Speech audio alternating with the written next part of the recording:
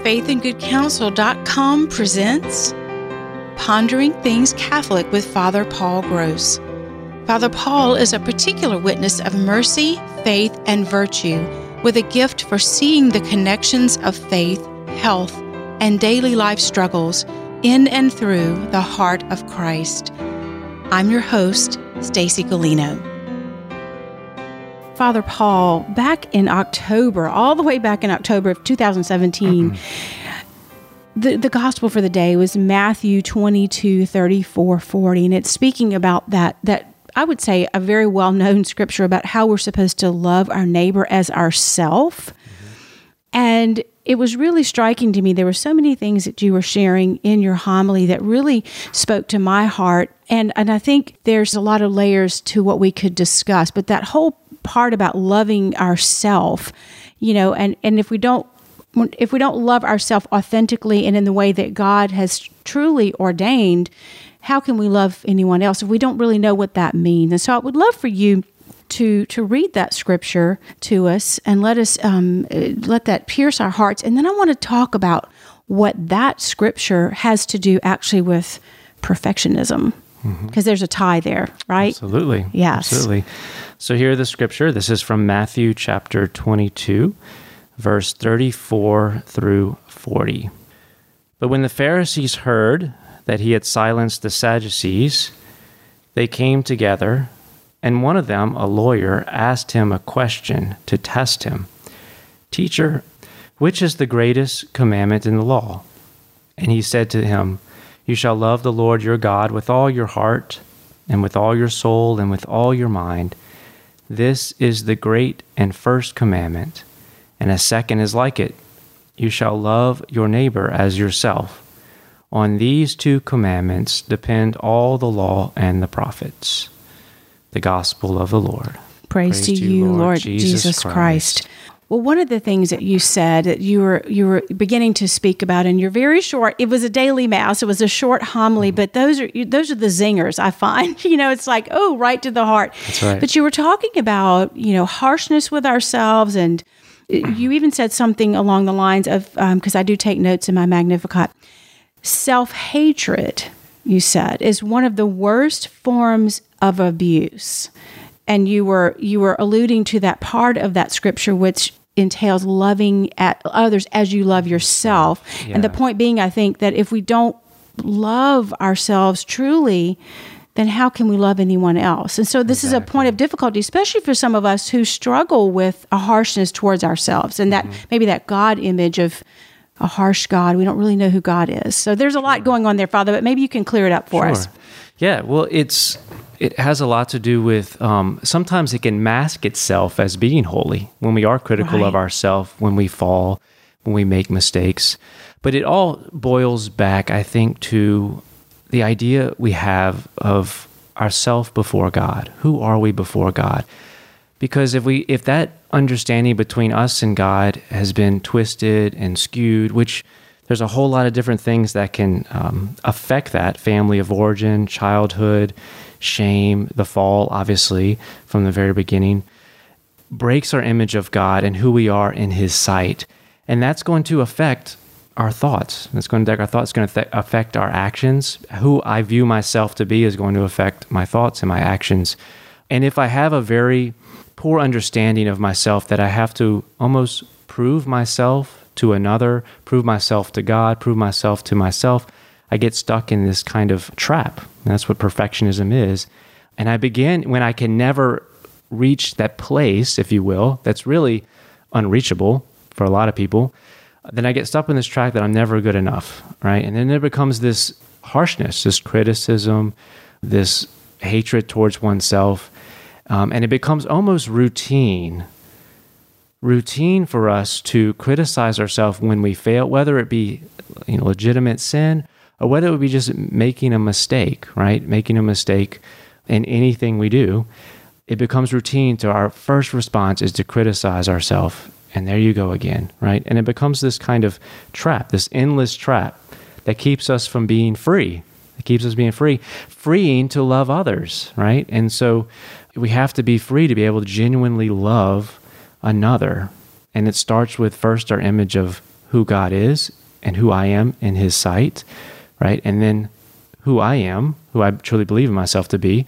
And then from there, be able to love others from that place of freedom, Yes, absolutely. And I don't think we even see that we're doing this. I mean, we don't walk around and cognitively, be thinking, I have a broken image of myself and I have a broken image of God, and that's affecting me today and how I'm treating the person at the grocery store. Do you know?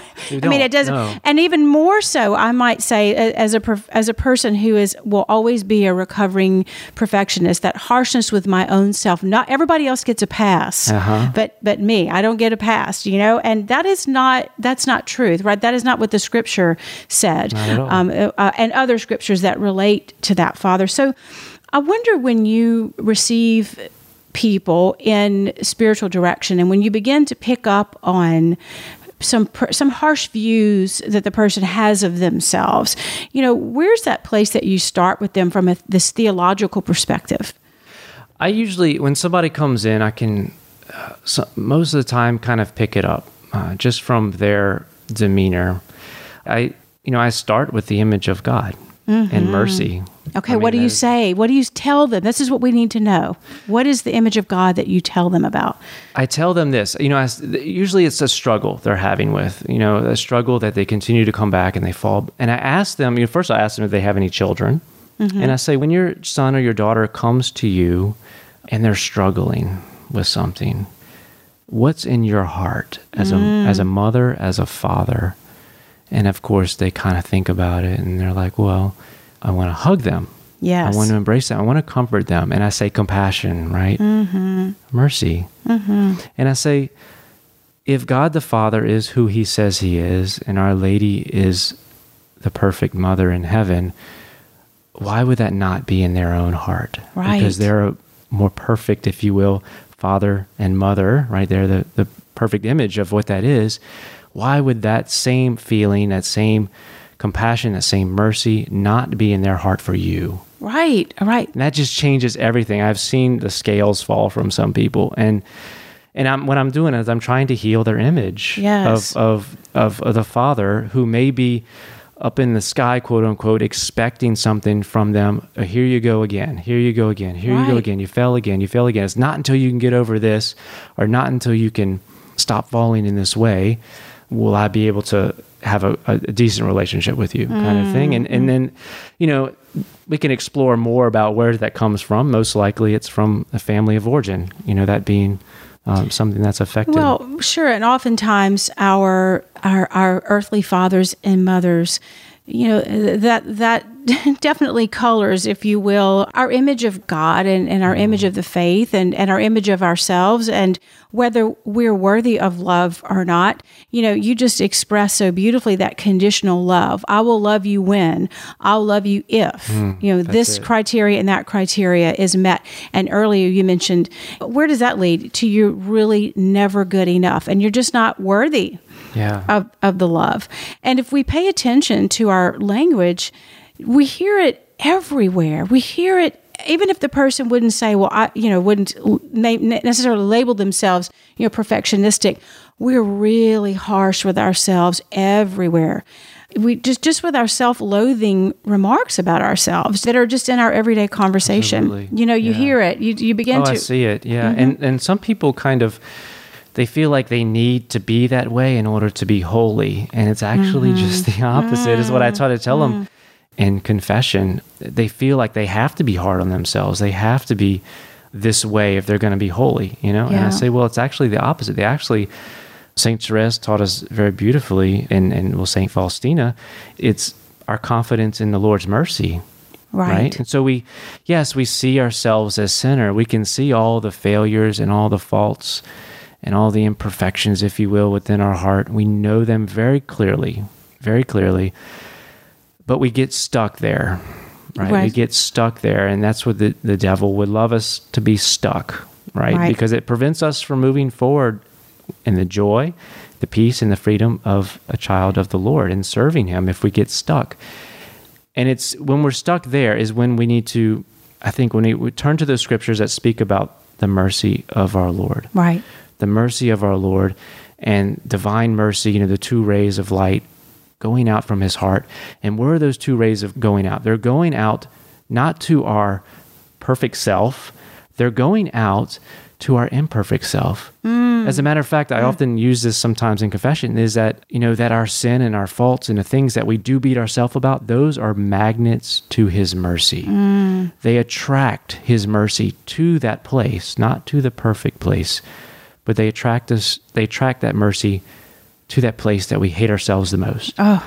And because we hate ourselves the most there, and we beat up ourselves, we almost prevent, because of it's a hidden pride. Yes, we prevent God from that mercy touching that place, right? And so we just go in this endless cycle of beating ourselves up, and at the same time, the Lord is like waiting for us, just like the father who's waiting for the prodigal son to come back. He's waiting, right? And it's finally when the son does come back. What drives the father out to run to the son is not that the son is the best son in the world and perfect and just, this whatever idea that is of a perfect son. What drives the father out to the son is that he's been rolling around with the pigs and he smells and his clothes is torn and he's starving and he's full of shame for what he's done. And his whole idea of the father is certainly not what the father portrays himself to be in that moment. His whole idea, remember right before that, the prodigal son, he's speaking, he's going through his whole idea, what I'm going to tell my father, I'm not worthy to be your son, just treat me as one of your hired workers. He's going through this, but then his experience of the father in truth is very different than his idea. Exactly. Right there. And so the father runs out to the son and is drawn to the son because of his brokenness. And when we fall, whether it be sin or when we just make a mistake, rather than go to that place of, there you go again, Paul, there you go again, Stacy. All the time. Whether can we just say, Jesus, you love me right there. Yeah, in yes. that place. That's so beautiful. Golly, there's so many things that you're talking about. This juxtaposition, or that's not the right word, the communion of mercy and justice, though, because someone I've certainly worked with people who, when you start talking about mercy, there's an inordinate understanding of what mercy is. It's mercy and justice together. Exactly. But people who are truly, truly suffering in this way do not believe they're worthy of the mercy. Yeah. Right? And so they're really caught up in this disordered, if you will, understanding of what justice is. I'm sure you see that too, but it's both absolutely. and. But people are scared to allow the mercy in, to open their heart to receive the mercy, because then I will be offending God. The rules are so incredibly enslaving. I'm not even coming up with a good example, but you know what I'm talking about. Yeah, absolutely. Well, yeah, it's I've done this, so I deserve X. I've done this, and so I deserve X. Saint Therese, and I'm probably going to misquote her, but I love, she's got a beautiful portrayal of the justice and mercy together, and it's ultimately beyond our understanding to understand what that is, and God's perfect justice and perfect mercy. But she says, justice, the fact that I'm just dust, and to dust we shall return, justice would demand that God show me mercy because of that. Oh yeah, I know. She kind of uses her own little simple yet profound and way to help us understand that. And so, when somebody has a fear of God's justice over his mercy, I think they fail to see what God desires for them. They fail to see him as a father, as he would. A loving father, yes. That the father wants to give to his children so much, and he can only give what we allow ourselves to receive.